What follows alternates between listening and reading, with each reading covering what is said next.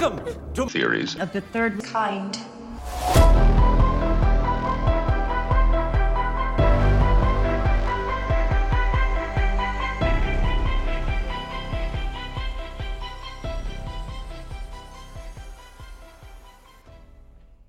Welcome to Theories of the Third Kind. My name is Aaron, and I am one of your hosts. There are two other hosts that are joining me today, Danielson. Hey guys, what's up? And Hans. Howdy, guys.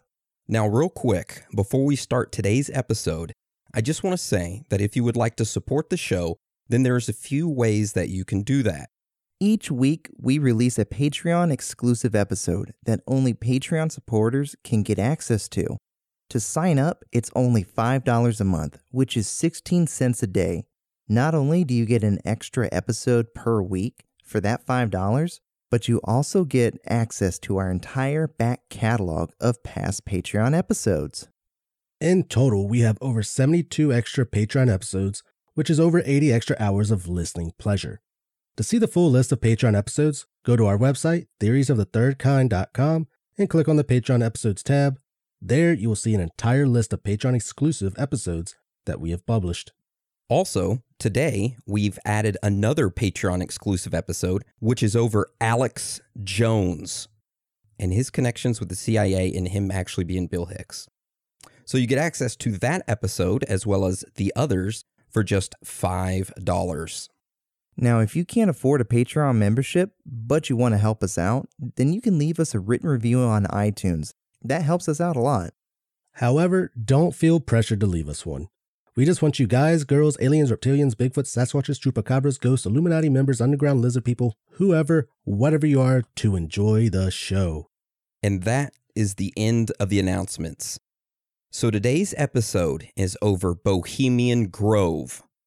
So how this episode will go today is that we'll talk about the history of Bohemian Grove, who attends it, how to get a membership, what happens at Bohemian Grove, the strange facts and findings, the theories, and our own personal thoughts and theories.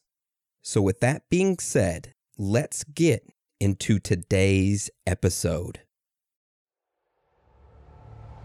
Some of the wealthiest and most powerful men in the country each year attend a secret meeting in the woods of California.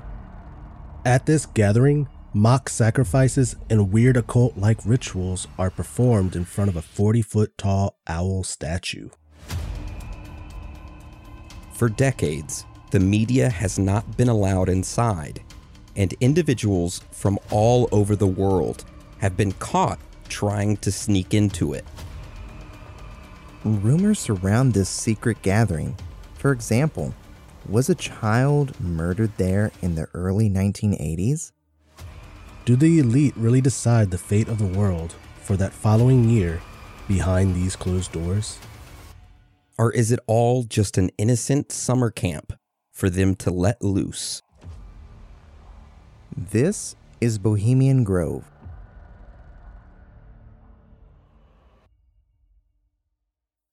All right, so what we're going to talk about is going to sound a bit unbelievable. But what I want you to keep in mind as you listen to this is that this is not a conspiracy. This is a factually proven thing that occurs every year. There have been multiple pictures, documents, and audio clips leaked to the press. There's also video evidence of this event from someone who snuck inside of it, which we're going to talk about during Strange Facts and Findings.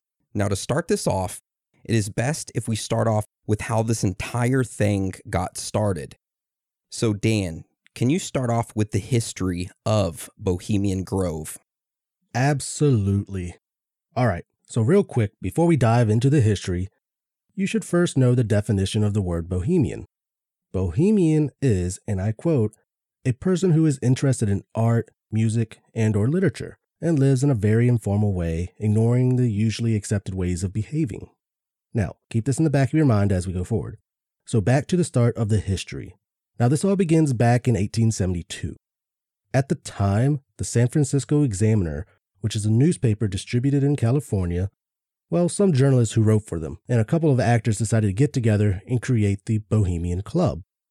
The reason why they called the club Bohemian is because the club was, and I quote, "It was for the cultured, intellectual, urban Bohemian to gather, not the impoverished type." The group of men chose an owl as the club's symbol, and they gathered regularly to socialize, drink, and put on a theatrical and musical performance.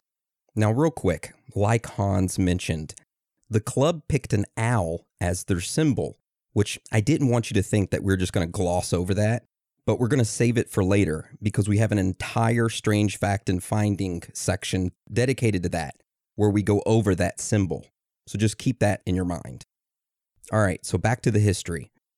So the men would host these gatherings at temporary locations, usually at one of the group's members' house, and this happened until 1878. During that year in 1878, as the men gathered at a random member's house, an individual there named Henry Edwards stood up and made an announcement. Now, a little knowledge nugget here. This Henry dude was an actor and one of the founding members of the Bohemian Club, so he was a pretty important part of the group. So needless to say, when Henry stood up and made the announcement, everyone paid attention. Henry said that he was leaving California and was headed to New York City to further his career as an actor. Of course, everyone was like, "Damn, man, that sucks. But you do you, Harry. We still love you, dog." So before Harry left, the club decided to throw a party for him. On June 29th, 1878, 100 members of the Bohemian Club gathered in the forest of Marin County, California, for an evening party in Henry Edwards' honor. These members partied hard. They drank lots of liquor, they got tore up, and they had a great time under those giant redwood trees in the California forest. The following day, Henry left for New York. For the next few months, members of the Bohemian Club would talk about how great of a time they had at Harry's send-away party. One of the members had an idea, he said. "Hey, why don't we have another party in the forest next year and make it a yearly official festive gathering?" Everyone thought this was a great idea, and they all agreed to it. From 1879 to the early 1890s, the members of the Bohemian Club held a yearly gathering at various locations in the forest of California. Then, in 1893, the club found a spot in the forest of Sonoma County, California, that had a redwood grove. Now, if you don't know what a redwood grove is, well, redwood is a type of tree that grows extremely tall, and a grove is a group of trees. So, it was basically a spot in the forest with a bunch of tall-ass freaking trees. So the club found this spot in the forest that they liked, so they decided to rent that area for the next 6 years to host their yearly gatherings at.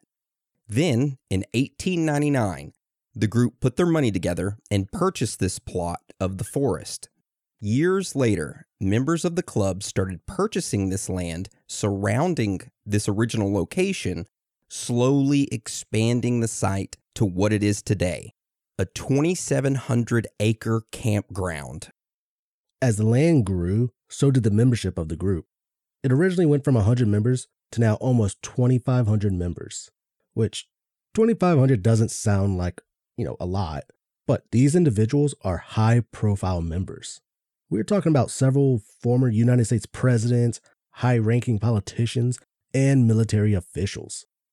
Because of these high-profile people only being invited, the media not allowed inside, and it being super secretive with loads of security surrounding the area, this of course leads people to speculate about what is going on in there.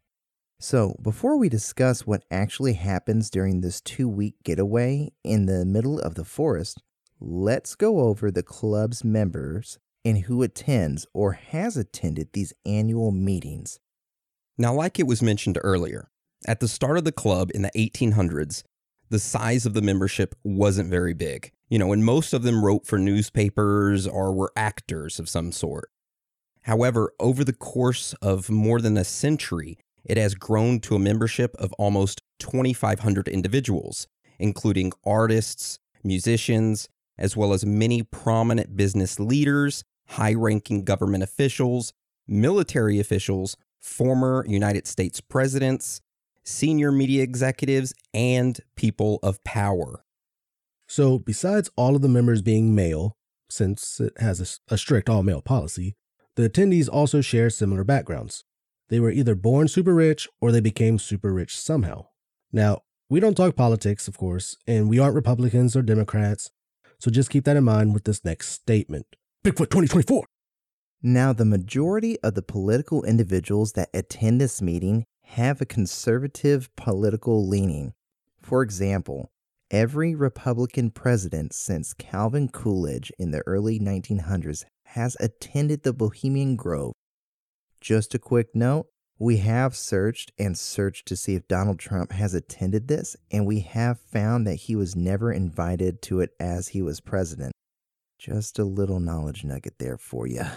Yeah, and like Dan mentioned, we're not Republican, we're not Democrat, we're the party of the people, we're the party of Bigfoot 2024. But it says never invited as he was president. Does that mean he was invited when he wasn't president?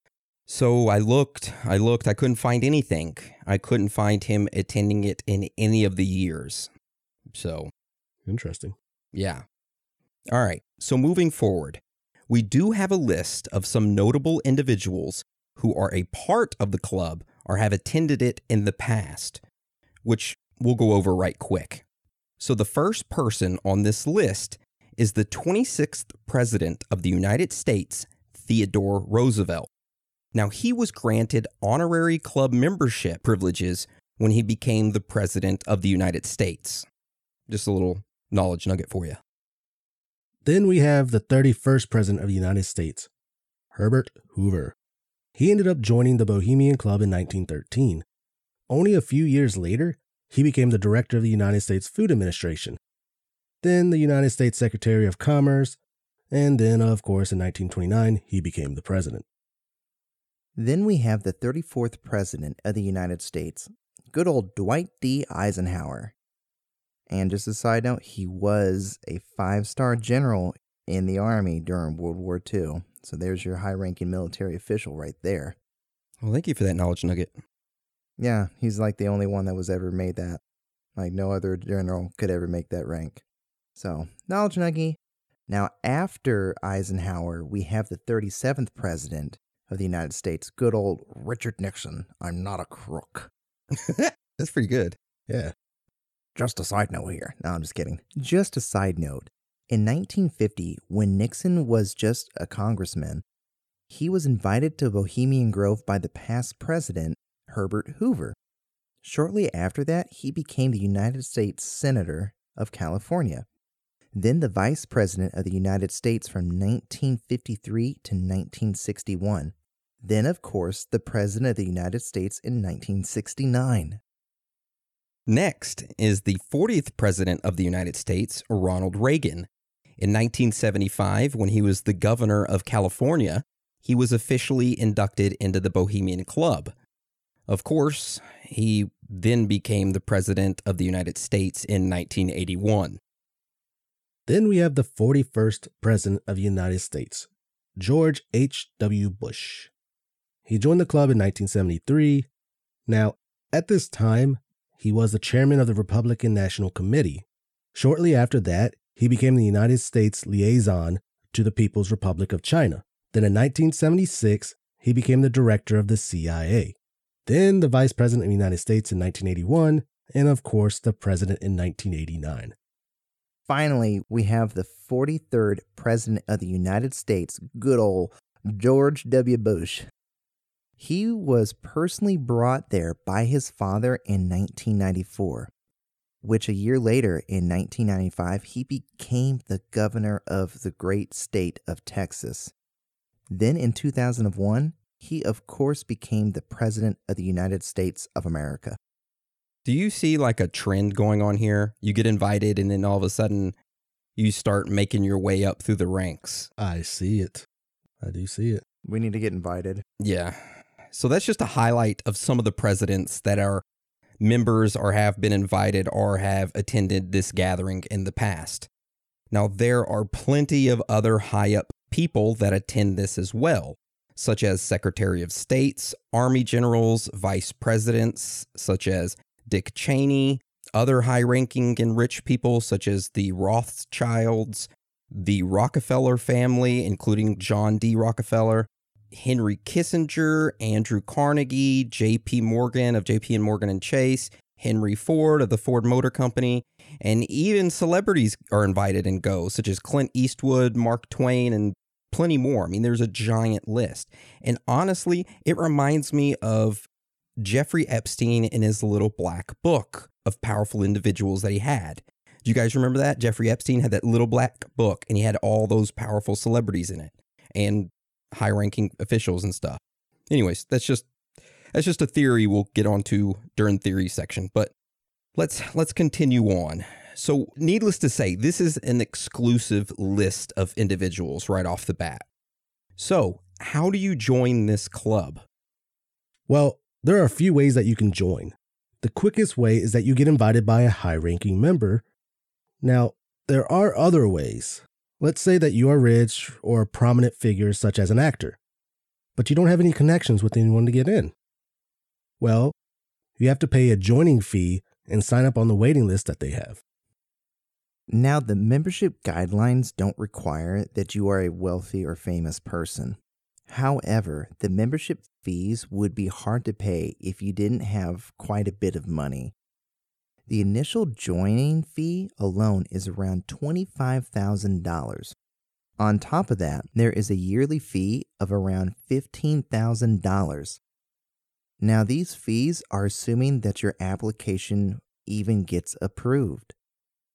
On top of all that money, you have to get your application approved and you have to get on a waiting list. And it is said that the average time on this waiting list to be actually even considered to join the club is between 20 to 30 years. Damn. Oh my God. Let's start now. It's so long.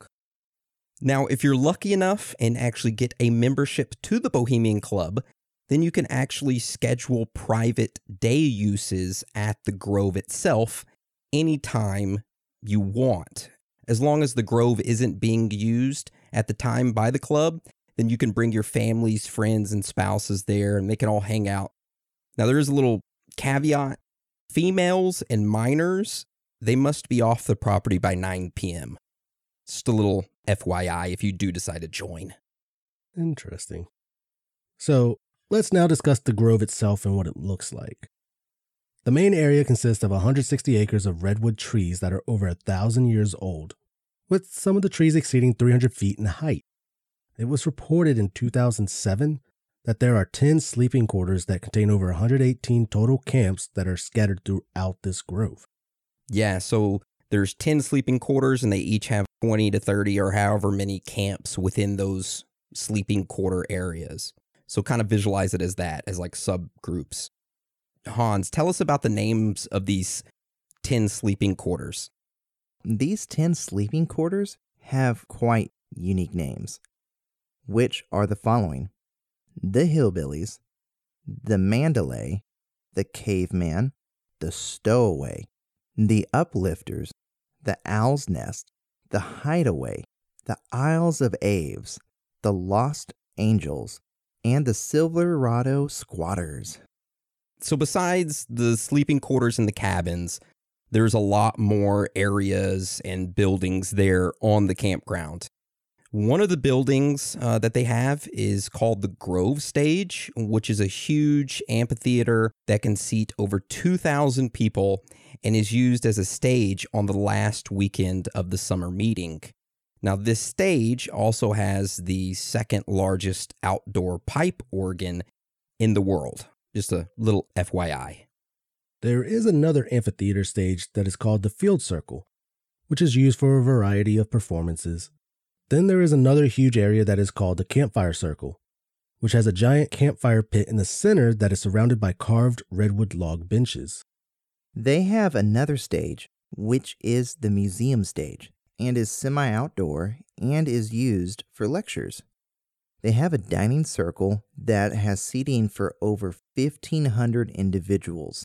They also have a huge clubhouse that is overlooking the river and is used for entertainment purposes and indoor meetings. The last area in the grove is called the Owl Shrine and Lake. Now, this lake is an artificial one, and it's located in the interior of the Grove campground. The Owl Shrine itself is a 40-foot tall owl that sits on the edge of this lake, and it has like a stage leading up to the owl. So this stage is used for concerts as well as an event that takes place during the 2-week outing called the Cremation of Care, which we'll go over that Cremation of Care during Strange Facts and Findings. Now, another thing that they have there on the lake is called the Lakeside Talks. These are described as significant informal talks that have been given over the years by many entertainers, professors, astronauts, business leaders, cabinet officers, Central Intelligence Agency directors, future presidents, and former presidents there at the gathering. Now, that brings up the question, with all these stages, cabins, land, famous, rich, and powerful people, what the hell is happening there at the dang Bohemian Grove? Well, initially, this gathering was extremely secretive. Hardly anyone knew that very prominent figures in society were gathering for this yearly 2-week event. Now, there are some individuals that did know about this 2-week gathering during the summer that have these rich and powerful people come there. However, these individuals that knew about it, they weren't involved with the gathering itself and actually going to it. They were just like the security people for the area and actual cooks that were brought into the camp that were cooking for these famous people during this 2-week event. Now, when the security people or cooks for this 2-week event were like kind of asking, hey, what's going on there? Why are all these famous people here? They were told that this 16-day gathering, now we say 2 weeks, but it's really 16 days. This gathering involved concerts, theater, informal lectures, parties, fine dining, casual networking, and government policy review, all taking place out of the public eye. That's what they were told what's going on there, and that's what happens. However, this was only part of what was truly going on at this yearly event. As with any elite secret society, over the years, rumors have grown to great numbers, but the members tend to say that these rumors are just rumors that are fabricated due to them being an exclusive non-public gathering that has a strict no cell phone policy, and they don't allow any journalist or media coverage inside of the event, because they have a mysteriousness around them that the public tends to create these off-the-wall rumors. Well, yeah, you don't know what's going on. You got all the people that pretty much control the world or say what happens and writes laws. Yeah.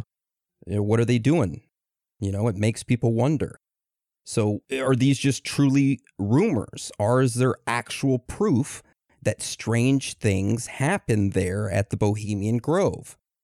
So since we just went over the history of it, and that's the history of the whole thing, let's dive into the strange facts and findings surrounding this mysterious place. So Hans, do you want to start it off for us?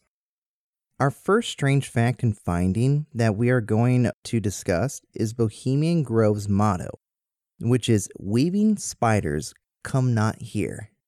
This motto means that the talk of business is discouraged during the 2-week retreat at the Grove. However, in 1991, a reporter who worked for People.com named Dirk Matheson, he snuck inside this 2-week retreat. Dirk said that there are speeches galore, that during his time there, he witnessed a speech by former Navy Secretary John Lehman. In this speech, John spoke about smart weapons and claimed that during the Gulf War, around 200,000 Iraqis were killed with the United States' smart weapons. That wasn't the only speech. Dirk claimed that the former United States Secretary of Health, Education, and Welfare, Joseph Califano, gave a speech titled America's Health Revolution, where he spoke about who lives, who dies, who pays. And the last speech of that night was given by former United States Attorney General Elliot Richardson, which was titled, and I quote, Defining the New World Order. Shortly after that last speech, some executives from Time Warner, which, by the way, was the parent company of People.com, well, these executives recognized Dirk. These executives snitched on him, and Dirk was thrown out. So that following day, Dirk went to his supervisors and editors at People.com and submitted his account of what he had witnessed there at Bohemian Grove. He wrote his story, and it was scheduled to be published. However, it was mysteriously pulled, and he was never given a reason why. Now, side note here. There has been a huge lack of media coverage on Bohemian Grove. No one touches it. Well, maybe because the individuals who own the media companies actually go there, and they don't want to let it be known. And guess what? That is true. That's right. Time Warner isn't the only media corporation who has executives that go to Bohemian Grove. Jack Howard and Charles Scripps of Scripps Howard newspaper, both of them attend, as well as Tom Johnson, who was the former president of not only the Los Angeles Times, but also the former president of CNN. And he is a member of the board of trustees of the Rockefeller Foundation. That dude is the Illuminati itself. Right. I believe, if I'm not mistaken, he's still alive. I think he's like 90. Hold on, let me fact check that real quick. Yeah, he's still alive, and he's not 90, he's 79. My bad. Close enough. Didn't mean to add 11 years to you, Tom. Yeah, he's probably 90. Adrenochrome probably took him back down to 79. Yeah. All right, so that was the first strange fact and finding. Now let's move on to our next one. And it kind of picks up where we just left off. And except talking about media networks, let's discuss what corporations have attended this mysterious gathering. So we dove deep into seeing how many CEOs or VPs or executives from major corporations in America have attended this gathering. And here's what we found. We found that at least one officer or director from 40 of the 50 largest industrial corporations in America were present as a member or a guest at that gathering. We also found that officers and directors from 20 of the top 25 commercial banks, including all of the 15 largest, were also there. Directors from 12 of the top 25 life insurance companies were in attendance. 8 of these 12 were from the top 10. These numbers just continue.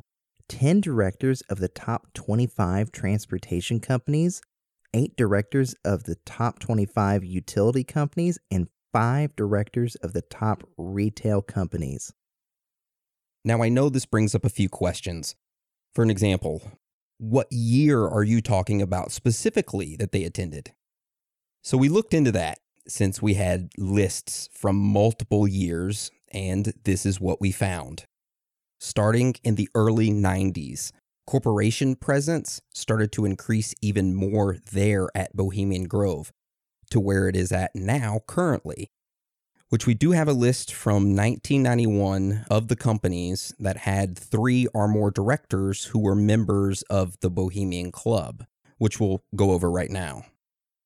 Starting off this list in first place is Bank of America, who had 7 executives who were members.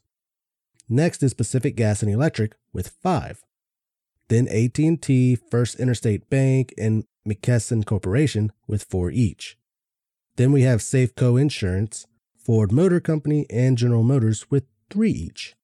So yeah, we just went from 7, 5, 4, and 3. After that, the numbers of corporations were just insane. So we just listed the top ones. So this shows you right there that these corporations are going there and are getting invited by the politicians. And this is like where they kind of hang out. From the surface level, it's horrible. I mean, they're making policies behind closed doors. That's why corporations get all these bailouts and shit, and banks do, because of this. Pretty much. Anyways, I'm going to stop my venting. I'm going to stop being angry, and we're going to go on to the next strange fact and finding. Tell us about it, Hans. All right, so our next strange fact and finding is about the Manhattan Project. So if you don't know what that is, in real basic terms, it is the project that developed the atomic bomb that ended up being dropped on Japan twice. So why do we mention this Manhattan Project? What do nuclear bombs and the bombing of Nagasaki and Hiroshima have to do with the Bohemian Grove? Well, I'll tell you exactly what it has to do with it. This Manhattan Project, well, it was created there at Bohemian Grove. It all started back in September of 1942. Ernest O. Lawrence, J. Robert Oppenheimer, and the S1 Committee, which eventually became the Manhattan Project, decided to meet at Bohemian Grove to strategize about building an atomic bomb. So how did the entire S1 committee get entrance into the Grove event? Well, like we mentioned earlier, members can have approved guests on the compound and can invite approved guests for the 2-week event. Since Ernest O. Lawrence was a member of the Bohemian Club, he was able to get the entire S1 committee as well as J. Robert Oppenheimer into the gathering. Now, I know a lot of people will say, oh, this is bullshit, but it is actually true. There's photo evidence that showed all of them together at Bohemian Grove during a weekend event in 1942. Now, we do have a picture that shows this group together at Bohemian Grove, and I'm going to make a section on the website this week on theoriesofthethirdkind.com that's going to be reference pictures, and it's going to say the episode and the number, and then you can scroll down and it will show all the pictures that we reference, or links that we reference. So you can go there and click on it and look at all that stuff. But there you go. That's it right there. I mean, even though it's in black and white, it's still a pretty good picture, too. It is. Great quality. Yeah. Yeah. All right, so let's go to our next strange fact and finding. Now, our next strange fact and finding is about journalists sneaking into the gathering. So like we said earlier, they don't allow journalists, reporters, or any media inside. However, this hasn't stopped countless journalists, reporters, and curious individuals from trying to sneak a peek at the mysterious happenings at the Bohemian Grove. Over the years, there have been a few who successfully have accomplished this. Now, we already talked about Dirk, who in 1991 snuck in. Let's discuss a few others. All right, so there was an individual named Philip Weiss, who was a writer for Spy magazine. Well, he decided in 1989 to write an article about Bohemian Grove. Now, Philip wanted a first-hand account at what the hell was actually going on there. So he started to look into how he could get access to the gathering. Of course, he quickly learned that there was a waiting list and that he had to put his name down on it, and the wait was going to be around 33 years. Philip said screw waiting 33 years, and instead decided to sneak into the gathering, posing as a guest. Surprisingly, this worked, and he spent 7 days there. After he left the gathering, he published an article titled Inside Bohemian Grove, and in the article, he is quoted saying, "You know you are inside the Bohemian Grove when you come down a trail in the woods and hear piano music from amid a group of tents, and then round a bend to see a man with a beer in one hand and his penis in the other, urinating into the bushes." Now, Philip also said in the article that there was a strange area near the Grove in the middle of their redwood forest tree line that contained 16 payphones. Now, keep in mind, this was back in 1989, so they didn't have cell phones back then. All right, so all the exclusive members would go there to use the payphones in the middle of the forest to call back home or other individuals while they were there at the gathering. That's weird to have fucking payphones out there. In the middle of the forest. Yeah, very weird. Philip did say that while he was standing near this area of payphones, that he had overheard Henry Kissinger's conversation. Now, a quick knowledge nugget. If you don't know who Henry Kissinger is, he was the former United States Secretary of State and former United States National Security Advisor. Just keep that in mind. So Philip stated in his article that he heard Henry talking on one of that payphones loudly with someone that he called Sunshine. He told her that they had gone bird watching that morning and had a jazz concert coming up. Henry then started telling Sunshine over the phone names of individuals who were there in attendance. He said Nick Brady, which Brady was the U.S. Treasury Secretary at the time. Tom Johnson is there, and Tom was the publisher of Los Angeles Times at the time, who would end up becoming the president of it and the president of CNN and on the board of the Rockefeller or Rothschilds, whichever one it was. Yeah, so he said those two were there. Henry also said that the Indian Bajpai was there, which Henry was referring to Shankar Bajpai, who was the former ambassador to the United States. Henry then said that they also had a Russian there today. Philip stated that the Russian that Henry was referring to was physicist Ronald Sugdev, who was a member of the Soviet Supreme Council at the time. Ronald had given a speech the day prior to Henry and a few other powerful men as well.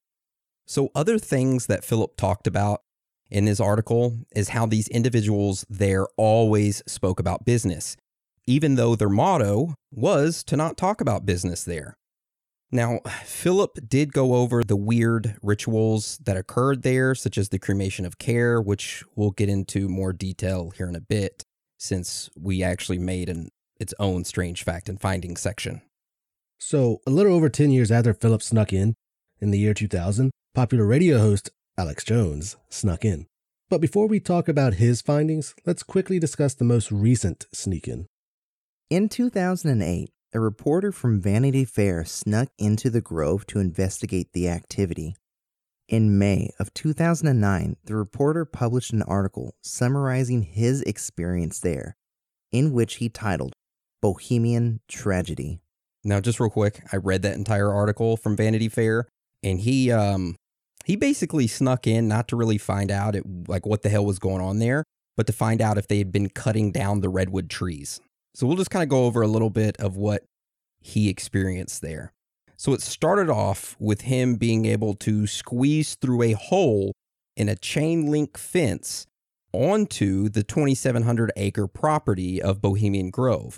And then he followed an old overgrown railroad bed to the main camp area.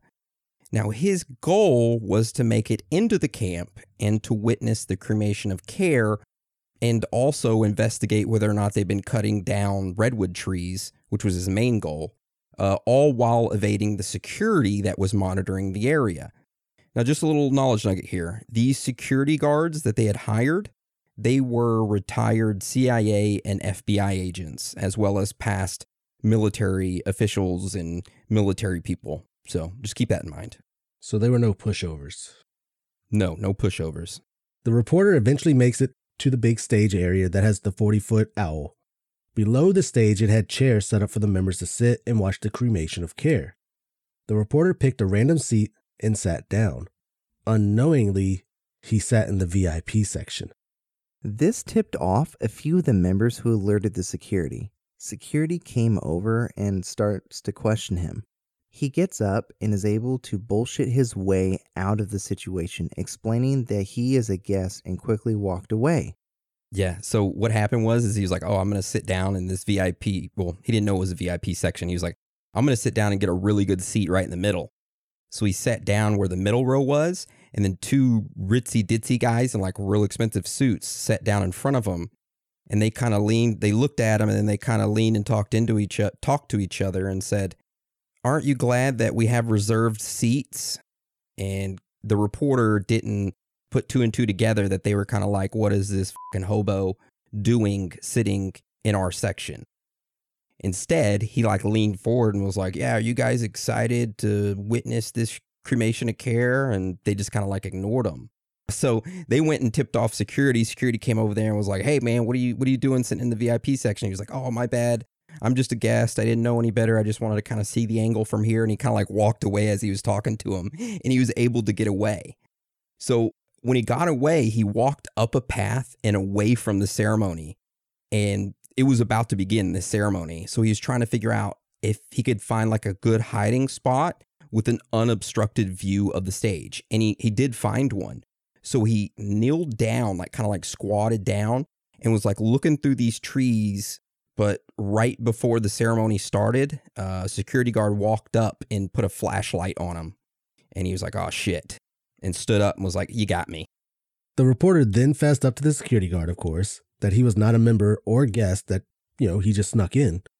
He was then escorted to a conference room in the office building of the club, where the guard told him to empty all his pockets. Shortly after, an individual arrives, who appears to be some type of manager over the security group. The reporter tells him his name, and that individuals tell him that they already know who he is and who he works for, as if they had been expecting him.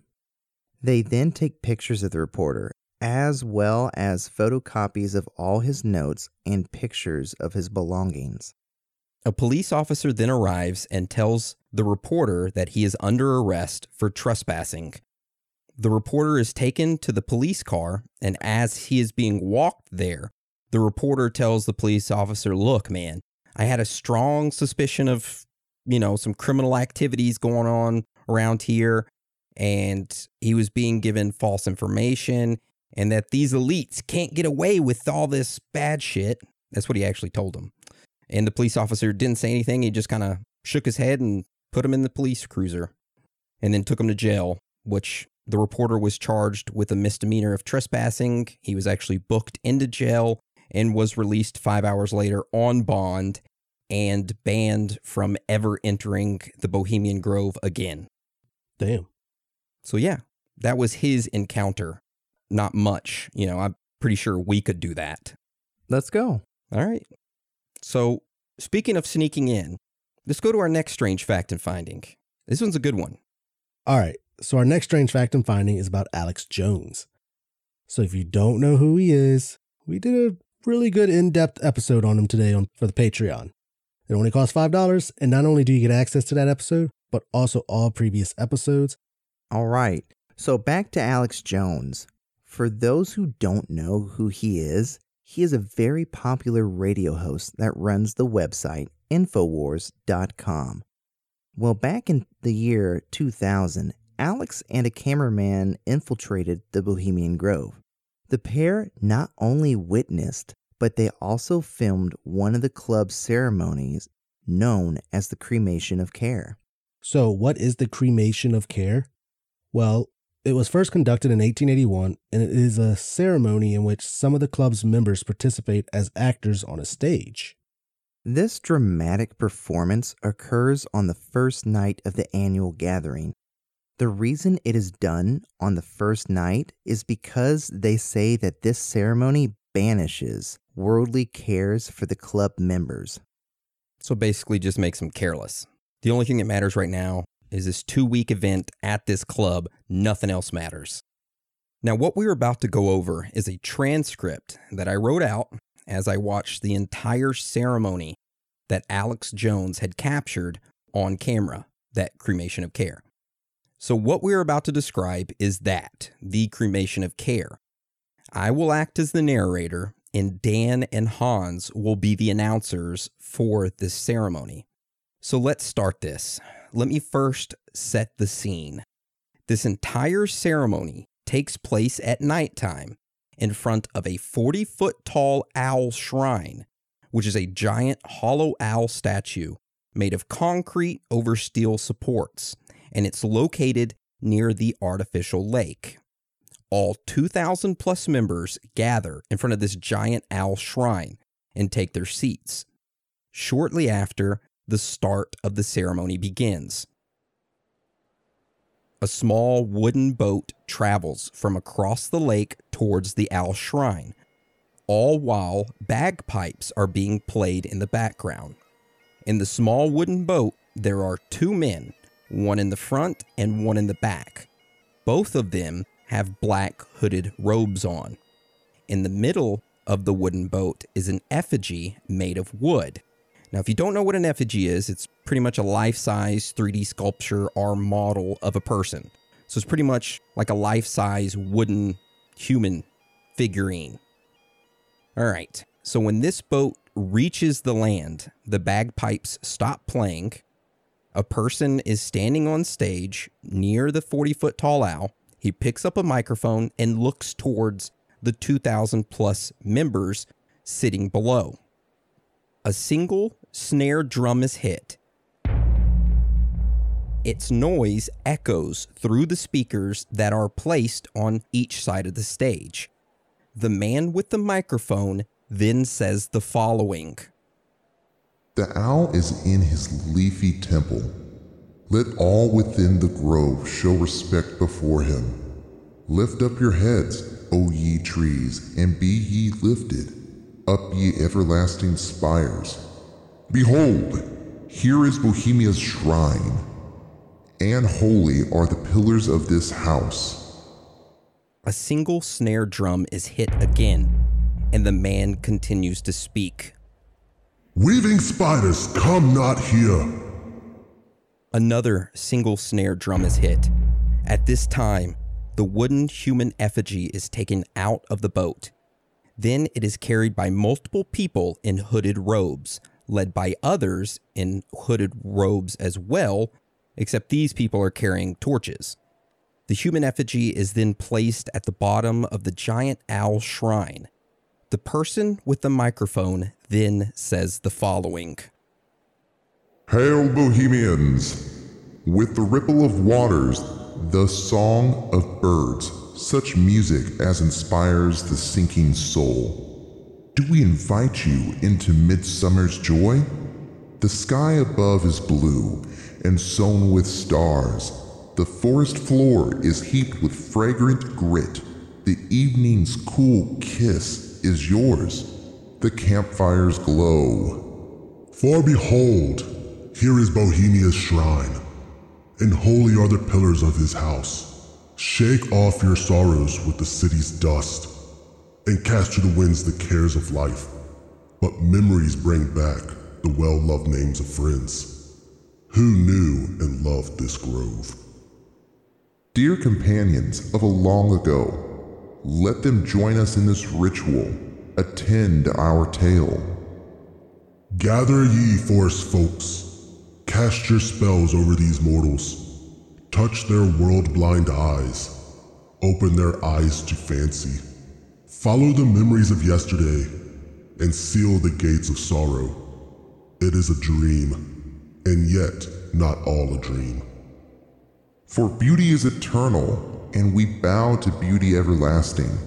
For lasting happiness we turn our eyes to one alone, and she surrounds you now. Great nature, refuge of the weary heart, she hath cool hands for every fevered brow, and the gentlest silence for the troubled soul.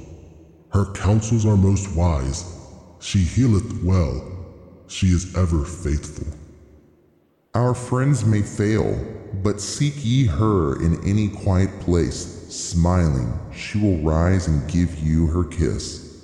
You must ye come as children, little children that believe, do not ever doubt her beauty or her faith.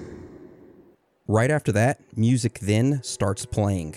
It is like an ambient violin and piano background sound for about 10 seconds, and then it abruptly stops.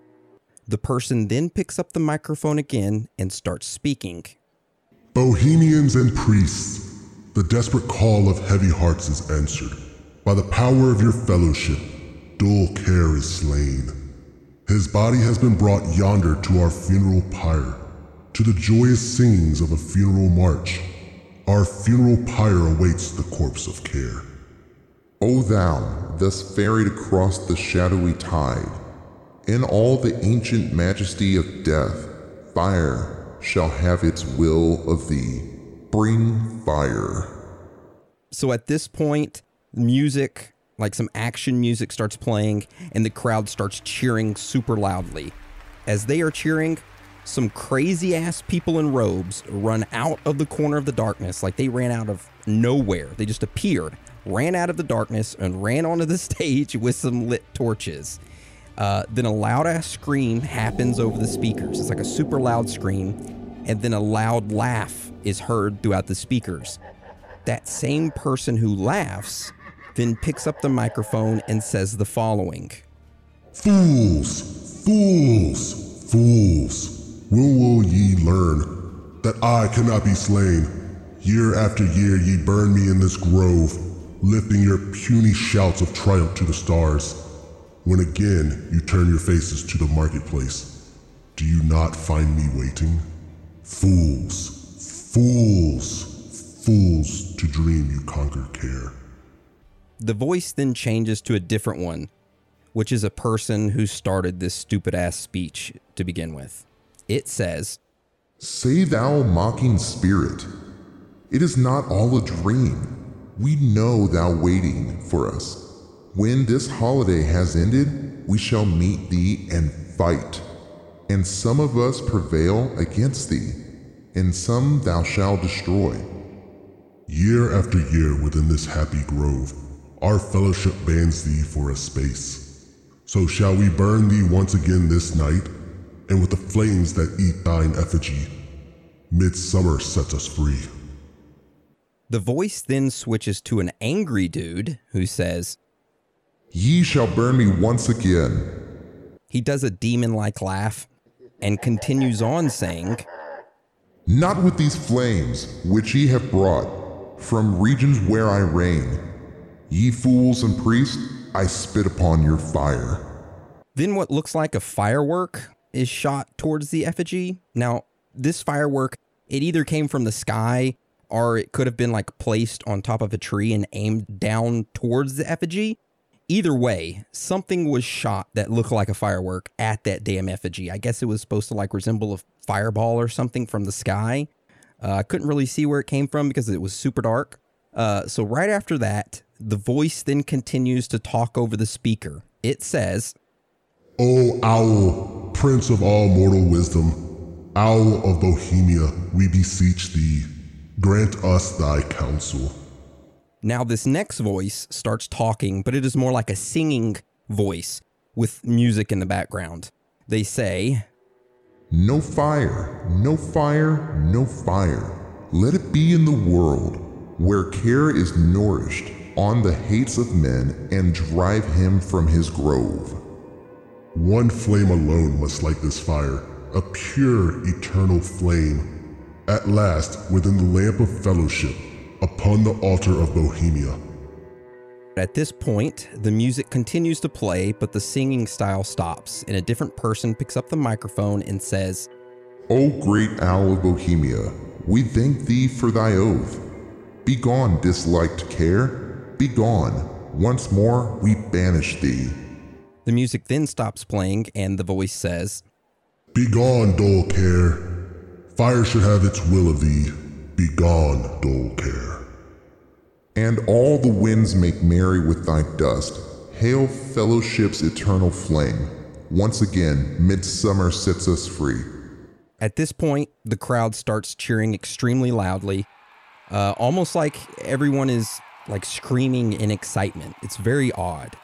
The human effigy is then set on fire, and from the speakers, you can hear a man screaming. I guess this is supposed to like emulate the screams of the effigy, but it's almost like a demon-like scream. Now, while it's screaming, the crowd continues to clap and cheer, almost like they just won a football game or something. A few seconds after that, while the effigy's still on fire and everybody's cheering, fireworks get set off. And I mean, not like your mom and pop's like 25-cent bottle rocket. This is like full-on city of town hall fireworks, 4th of July type. And that's the cremation of care right there. That's the full video that Alex Jones caught. Now, this weird-ass ritual that was taped by Alex was spread around to everyone. Of course, news broke and rumors of devil worshipping and human sacrifices started to spread, just like how Aaron just made us summon a demon. Some of the members of Bohemian Club decided to speak out about what the ritual was. According to them, this ritual was an innocent one, that it served to symbolically cremate the worldly cares of the conscious to ensure the success of the club's midsummer meeting that is about to take place the following day. Of course, this didn't help the group. Individuals found it hard that this was only a symbolic thing for the group, that it was very out of the ordinary that world leaders were pretending to offer a wooden human in a fiery sacrifice to a 40-foot shrine in the middle of the woods. Yeah, and I wouldn't honestly believe it unless I actually saw the video. And I saw the video myself, and it is extremely odd. We'll have a link to that video on our site under references.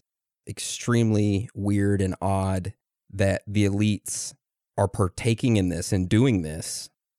But let's move on to our next strange fact and finding, which is about our previous one, the cremation of Care. So in the video recordings on the cremation of Care, Alex Jones, the one who caught it on video, often calls the giant 40-foot owl Moloch or Moloch. But why does he call him that? Well, let's talk about who Moloch is. He's an ancient Canaanite god who appears in the form of a massive bull with a human torso. In ancient times, children were sacrificed to Moloch so parents could gain the favor of the god. Some say that these elites are mock sacrificing or actually sacrificing children during these rituals to Moloch to gain certain power and control over humans. Now, that is just speculation. These world leaders couldn't be sacrificing or mock sacrificing children, right? Well, let's talk about our next strange fact and finding. Yeah, and just a warning. Viewer discretion advised. Yeah, viewer discretion advised. This gets kind of weird. Now, our next strange fact and finding is about a photograph. Now, this photograph is one that was taken at Bohemian Grove in 1909 during the cremation of Care ceremony.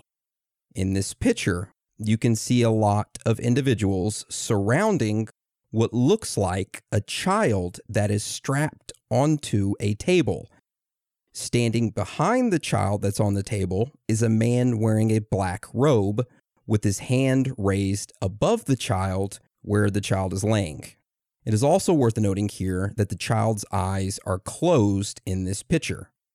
So we do have a picture of that, which will be on our website, theoriesofthethirdkind.com. You could click on show references, and then you should just be able to scroll down, and it will say Bohemian Grove references, and it will show you the pictures and stuff. And this was the 1909 photograph. So what do you guys think of that? It's pretty messed up. This had to be before 9 p.m. because there's two women sitting in front. So there was a time in Bohemian Grove history, it was like 3 or 4 years, that they allowed women into the club. And it was only for 3 or 4 years that they allowed them. And then they kicked them out and said, you're not allowed anymore. This is a man-only event. Yeah, so that's why there's women sitting down at the bottom. What do you think of that, though? That looks weird. It's a creepy-ass picture. It is. It is very creepy. Why would they be doing this? That one guy looks like he's dressed as a old-time cop with the weird hat on the right side. Yeah. I mean, it is 1909. I mean, he looks like a cop. You see that chupacabra there? It's blurry, just like Bigfoot. Yeah. He's like, ooh, let me get that. Y'all got some goats? What kind of flags are they holding? Or are they just like solid colors? I don't know. Oh, and for the listeners who can't see the photo and you don't want to go to our website, it's a black and white photo. All right, so let's go on to the next photo. Now, if that picture isn't bad enough, it gets worse. Another picture surfaced from the Bohemian Grove gathering that same year. This picture shows a lot of individuals gathered around what looks like someone being hung. The individual that is being hung has what looks like a hat on, so you can't see the individual's face. Now, some people have said that this is a dummy that was used in another ceremony. But we have the picture here, and we'll link it up on our site. Them hands look real. The hands? Yeah.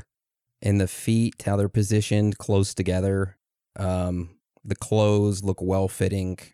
Yeah, I don't think it's a dummy. No. Do they already have somebody covered in a white sheet to the right, too? Yeah, there is somebody else that's in a white sheet that's laying down. I don't know what that is, but if you look in the far back, okay, first look at the guy being hung, then look above him and to the right, and you see the chick with the glowing eyes? Yeah. I was about to say, like, that's a demon, man.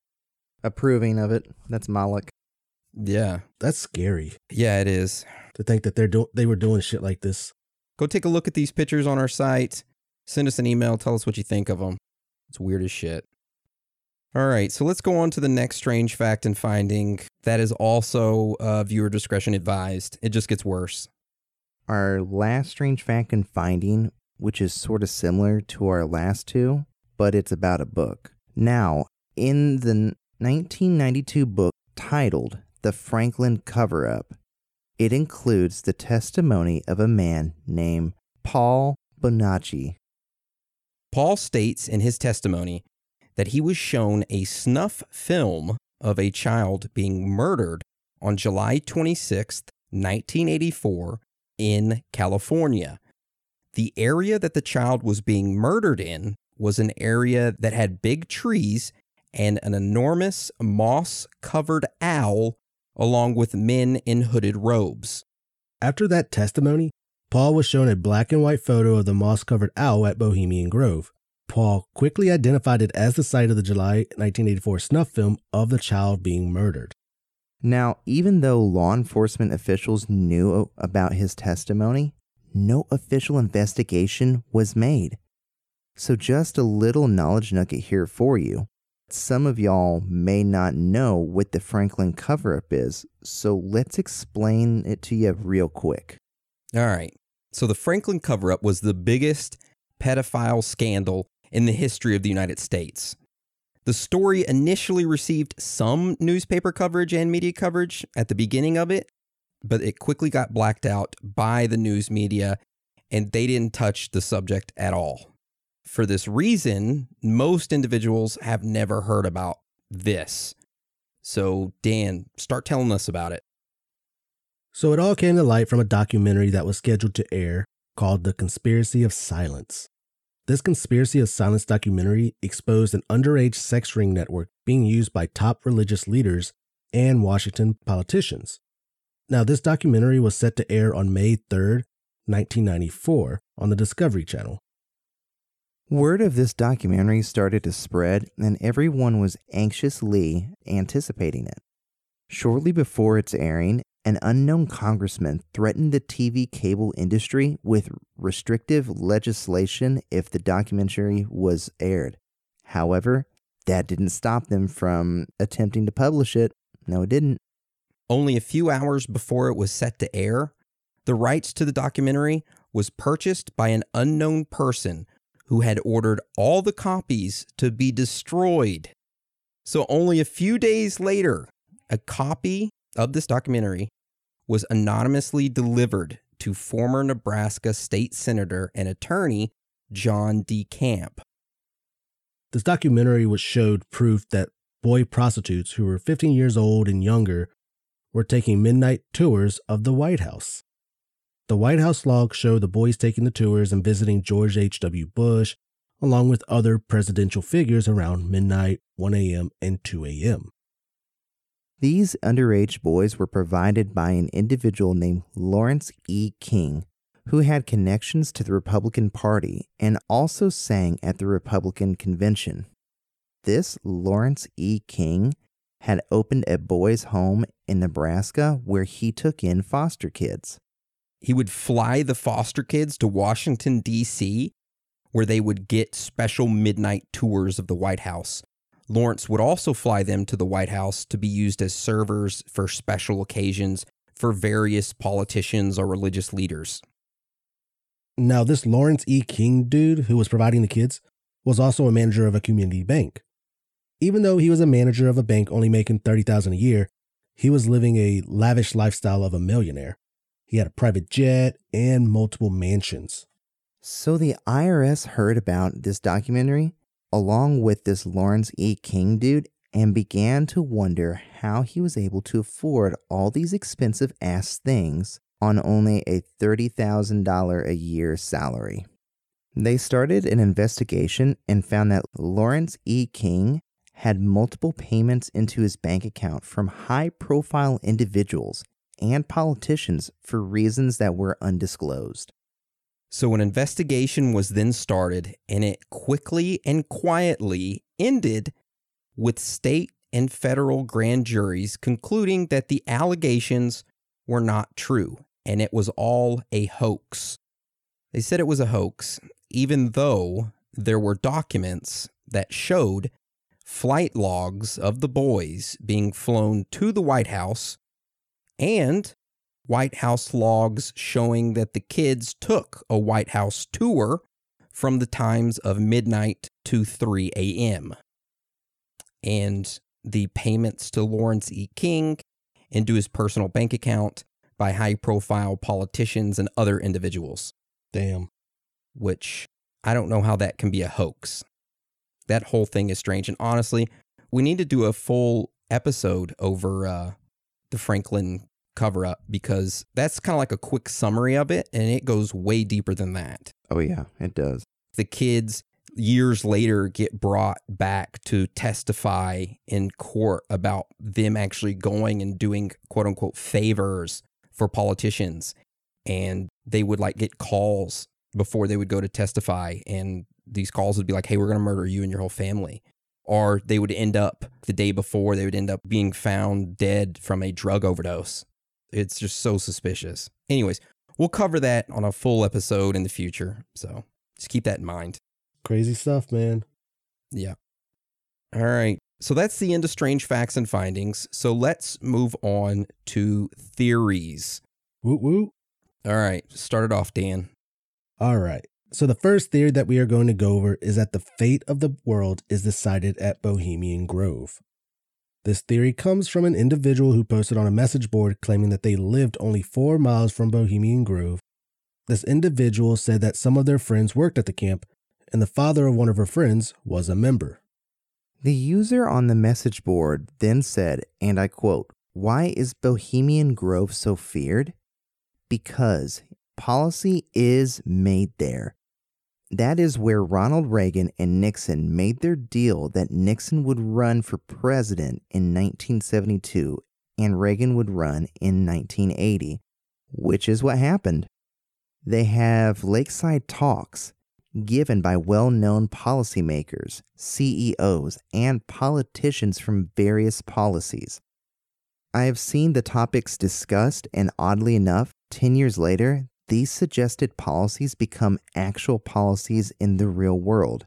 Policy is made behind closed doors without the input of the public. This is undemocratic. So that's the first theory. And I believe that.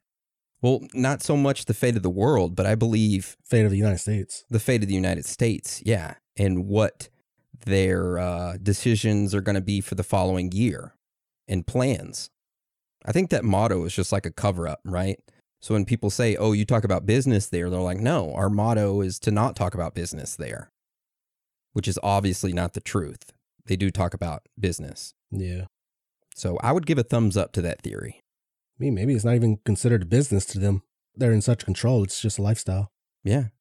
All right. So let's go on to our next theory, which revolves around Alex Jones.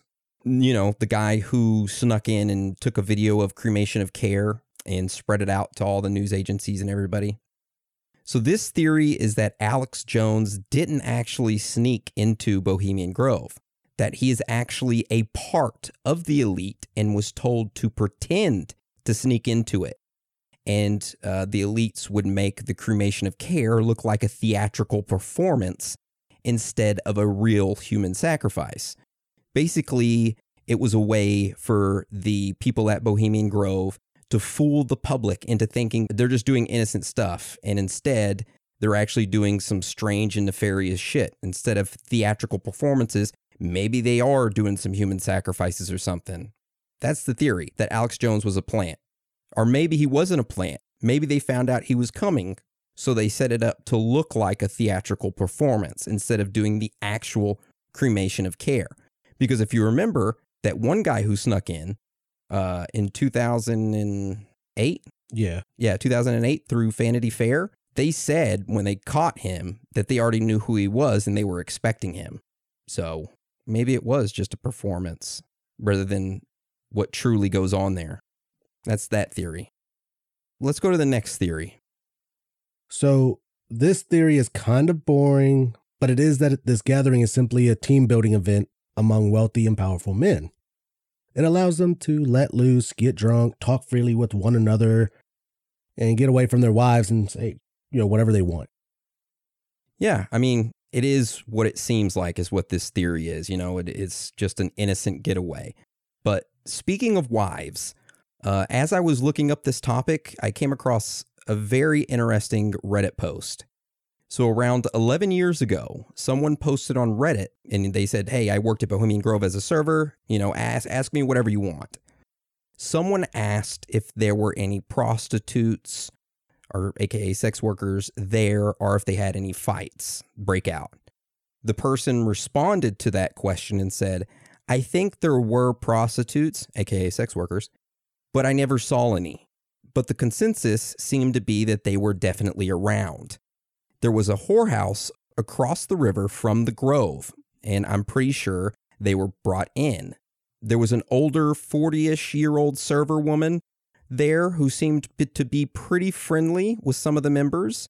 Now, I never saw a fight there. Most of the members seemed to be pretty jolly most of the time, and they were drunk for the entire time they were there. Now, going off of that, what that guy said in his post, and assuming that this guy is telling the truth, or woman, whichever it is, maybe the politicians do love going there, and it's just a normal getaway. But to add to their getaway, these sex workers who live across the lake come over at night and hook them up with some goodies. So it's just kind of like, hey, they talk politics and business, and then at nighttime, they get down to business. And that's why they don't allow women there. All right, tell me y'all's personal thoughts and theories behind it. If you had to pick one theory as to what you thought this Bohemian Grove was or is, what would it be, Dan? Let me hear yours. I would believe that it's pretty much like the first theory, is that these high-ranking people go there to discuss how at least the United States should be controlled, or what path they should take next, at least. If they go this way, we can do this. We can set up this country to make them look like the bad guys or some shit like that. It's just, there's too many coincidences in this. People going there, then all of a sudden they start moving up higher up in the rankings from, like, George Bush going from governor, then whatever, into, boom, presidency. Yeah, that's what we know for facts. Yeah. After you go there, you start moving up in the world. And we do know that CEOs of corporations and businessmen do go there. And we do know for a fact that they talk about business there. Now, what do you think the cremation of care is? Do you think it's innocent, or do you think it has a more of an occult-like nature? Ooh. Honestly, I'm on the fence about that one. Because, you know how you're saying, like, they go there to, like, let loose and all that stuff? Maybe they're doing that to, like, just let loose, burn some shit, take out their anger or whatever on something. But then again, they make it sound too occultish, to like they're actually trying to summon something to help them stay in control, or... Yeah, like they're asking for help from something. Yeah. Huh. So, like, I'm on the fence about it, but it's more leaning towards the occult stuff. Okay. Hans, what about you? I'm going to tell you straight up my big old theory about it that I was listening to the whole time, like in my head.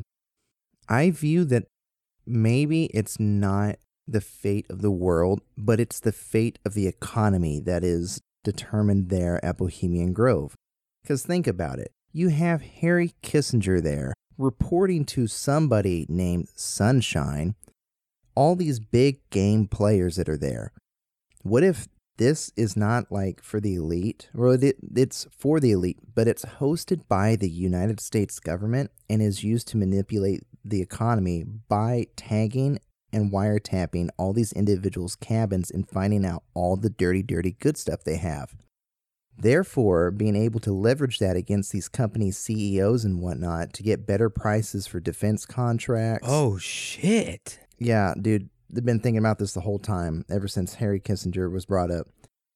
Defense contracts, the manipulation of, oil through the company, through the United States, electrical prices, all these big companies, legit, that can be named that are there.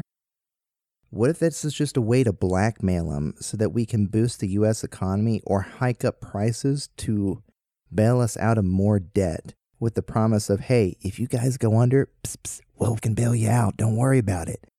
It's weird you mentioned that blackmail, because if you remember, there's that theory that Jeffrey Epstein brought those politicians and rich people in to get quote-unquote massages, but that was actually blackmail. Yep. Well, if you think about his island and the building he had on his island, what was at the top of that building? An owl. An owl. What's at Bohemian Grove? A 40-foot owl. Yeah. Coincidence? I don't know. But that's my theory, is that the U.S. government uses it to control assets, to manipulate. Because, I mean, it's not even just the U.S. companies. There could be foreign diplomats that come that we just don't know about. Kind of like the former ambassador to the U.S. from India, a Russian physicist. I mean, it's 2021. We could have world leaders being snuck in there and we wouldn't know. But what if this is ways to broker treaties or get more money from other countries? There's like, hey, by the way, if you don't do this, there might be a war or something bad might happen to you if you don't do this. And I promise you, we will end your damn career. What do you think the cremation of care is? I think that it's like a real, maybe like a prayer to whatever belief they believe in. Like a pregame ritual or something? Yeah, it's like pregame and before Thanksgiving dinner, you bow your head. We don't really go over religion, but, I grew up in a Christian household, so it's like, dear God, thank you for the food. What if that's their beliefs and that's their prayer that they're using to, bless what's about ready to happen? Yeah. And like how Dan grew up in a Buddhist household and I grew up in a Satanist household, we all have different views on religion. Yep. Some people shoot the FBI when they try to take the children from the compound. Some bless the chicken. Yeah. It just all depends where you're raised at. But yeah, I do want to kind of lean on like what you were saying about like, hey, it's the blackmail for them to get information on the corporations and stuff like that, which I don't think now is necessary because all they got to do is just say, hey, NSA, give me all the information you have on this person's cell phone and tap it and then give me the records. So they already have all that. But back then they didn't have that. So what they allowed during these 2-week events was, like you said, they wiretapped their camps, and not only that, but the payphones as well. Now, in regards to the cremation of care, I want to say it's more like a ancient god of some sort that they worship that allows them to be powerful. There's some being out there that is granting them the ability to attain this status. And they kind of worship it before their meeting to grant them the year of wellness or of power. And this burning of this effigy is kind of like their sacrifice to it. Maybe, hold on, wait, because in the cremation of care, that thing is like yelling and it gets angry and says, you cannot defeat me, right? Yeah. And they catch it on fire. Maybe they're burning the cremation of care, and the cremation of care symbolizes some being of good that is trying to hold back these individuals from controlling the population or taking advantage of other people. And they're like, F you, we worship, the bad energy over here or whatever. I was kind of thinking the opposite a little bit. So they do this cremation of care the night before that big meeting they have, right? Yep. So let's say that they do this cremation of care to, I guess you say, fight or burn against their own hatred towards each other. Because they're not all from like the same committee, not from the same companies and stuff like that. I mean, even though they're probably working together. What if, say, they're doing that to kind of cleanse themselves so the next day for that meeting, they all work together? Against the common sheep? The common sheep, the people, yeah. Okay. Just trying to think of different approach. Yeah.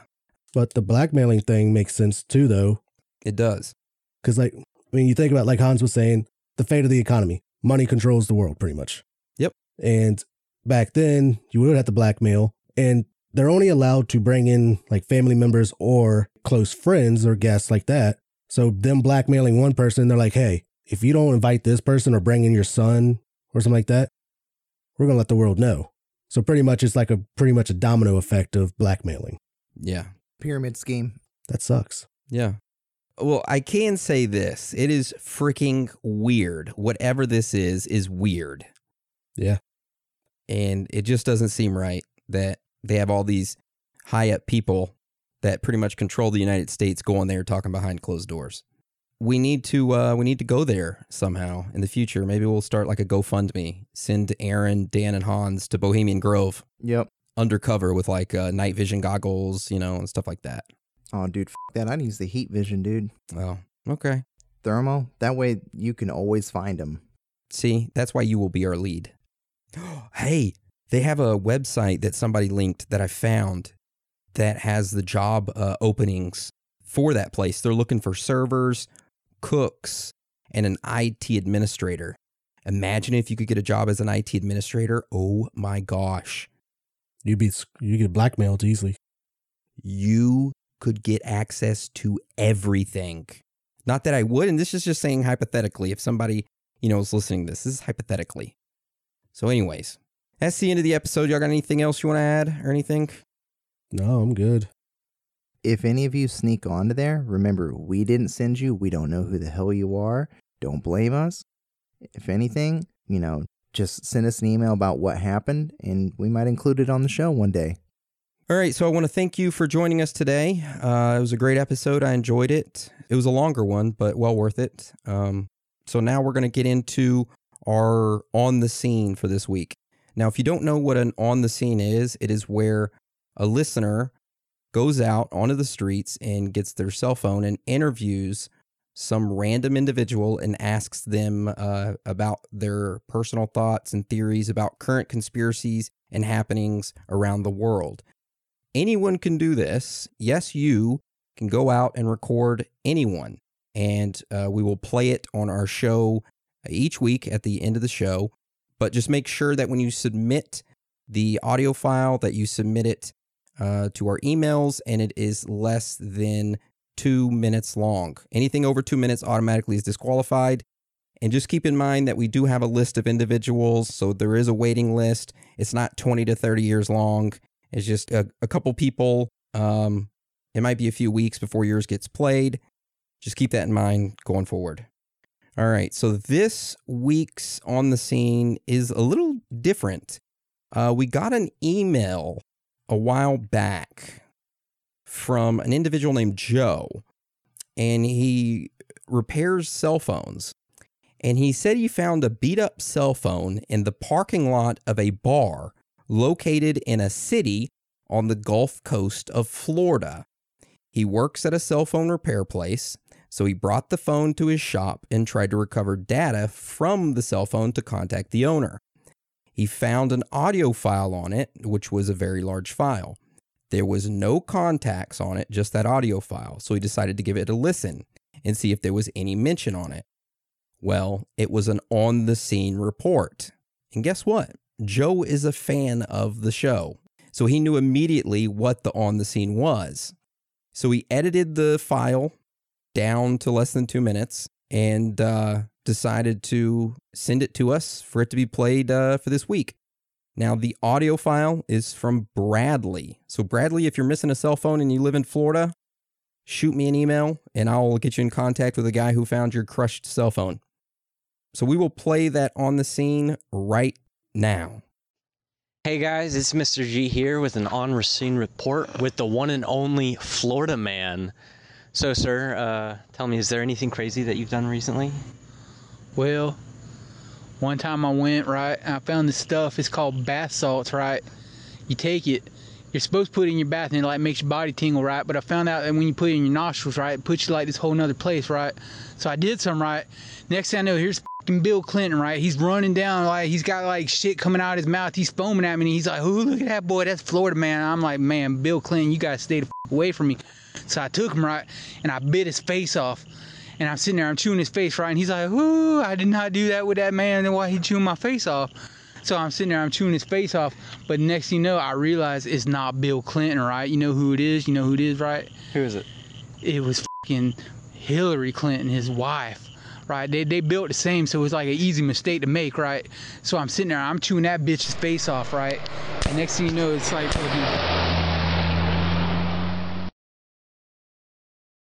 And that's the end of the recording, which it sounded like somebody got shot. Oh. Wow. What a weird On the Scene. Well, good thing Hillary's a reptilian and he probably only ate the outer layer. I'm more concerned about Mr. G and if he made it out of that alive. Oh, no, dude, he's fine. He'll be okay. Okay. Yeah, if you joined the Discord, we'd know. Shots fired. Oh, also, we don't condone drug use like that, so just want to put that out there. Bath salts are bad. Use them for the bath, not your nostrils. Yeah, but then again, we don't tell you what to do. Do whatever the hell you want to do. But we are not held responsible for anything that happens. You are your own person. You are responsible for your own actions. Yep, exactly. 100%. So that is the On the Scene this week. Thank you again, Bradley, and thank you again, Joe, for submitting that to us. All right, so now we're going to move on to shout-outs, which are going to be pretty quick. I just got a few this week from Instagram and a few from my emails. First shout-out goes to Shruti Hassan. You're awesome. Next shout-out goes to Brandon S. He's our official security muscle for the podcast. So if we ever go anywhere or need muscle, you know, as a security guard, he's that guy. He's freaking jacked, and he has nice nipples, according to Hans. Dude, that picture without, like, where he took it in the mirror, that boy got a damn tree stump as a neck. Yeah, he's huge, man. Gigantic. Been working out. God bless. Yeah, okay. So, shout out to you, Brandon. Love you. Shout out to Austin T, Edwin C, Angel Guerrero, Michael Hummer, Dustin S, Terry Huffman, Allie McEwen? Ewan? I think I pronounced that right. If I didn't, I'm sorry, Allie. Pinky McGee, Yel Milano, Cass Leatham, El Chamia, Roberto Curtis, Josh Mack, TJ Kerspit, The Galley Boys, Monkey Dilatino, Ryan Chestnut, Jamal Barnes, and that is the end of the announcements from Instagram. I just got a couple on email I want to shout out real quick. I want to shout out Brittany M, Matthew Murphy, Shara Morris, Michael Smith, Derek Cromer, Sam, Jesse Lugo, Diane Renteria, Kyle, Evan Rogers, Jason, Shannon, Caesar, and Amy and Corey G. Shout out to all you. I love you. I'm proud of all of you. And keep sending the love, and we'll keep sending it right back. All right, Dan, who do you got for shout outs this week from Facebook? All right, for Facebook, I don't have many. Jacob G, Kelly S, Beth O, Sunny J, definitely vote Bigfoot, Stephen O, and that's pretty much it for Facebook. Then Discord, got Jesse Faye, Arnold. Arnold's been a big help with us lately. Thank you, Arnold. Oh, yeah, thank you. I love you. Proud of you, Arthur. Yeah, I love you so much. Oh, and technically we're recording this on Sunday, which today is his birthday. Happy birthday, Arnold. Happy birthday, Arnold. I'm proud of you, and I love you. Happy birthday.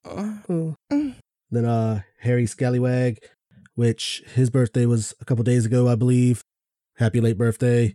Happy birthday, Harry. I love you. Yeah, happy birthday, you Fugazi man. Fugazi, what you doing, Harry? Are you gonna go get a pepperoni pizza? The Brooklyn style pizza. But see.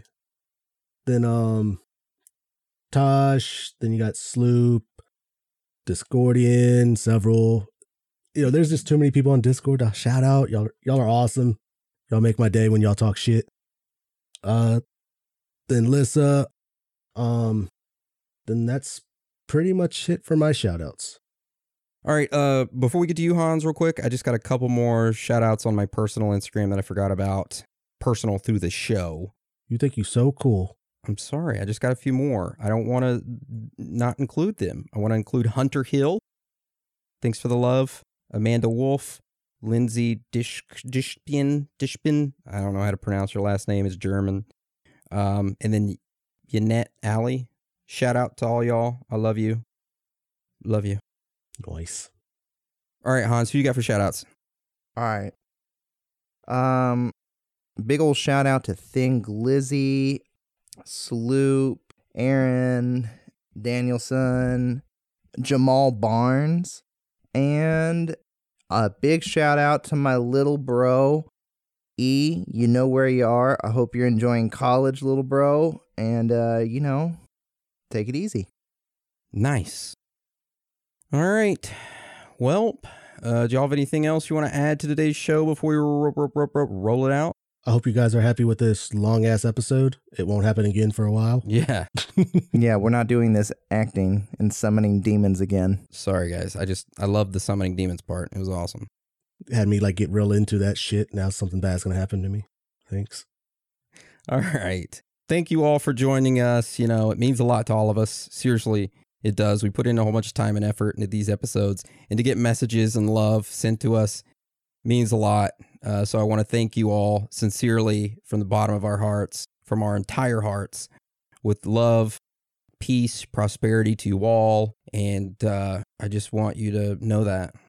So I want to thank you again for joining us today. And again, thank you for all your support. You are amazing, every single one of you. So with that being said, Dan and Hans, you want to roll us out? Sure will. It's okay to be out of this world with your thoughts. Because you're not alone.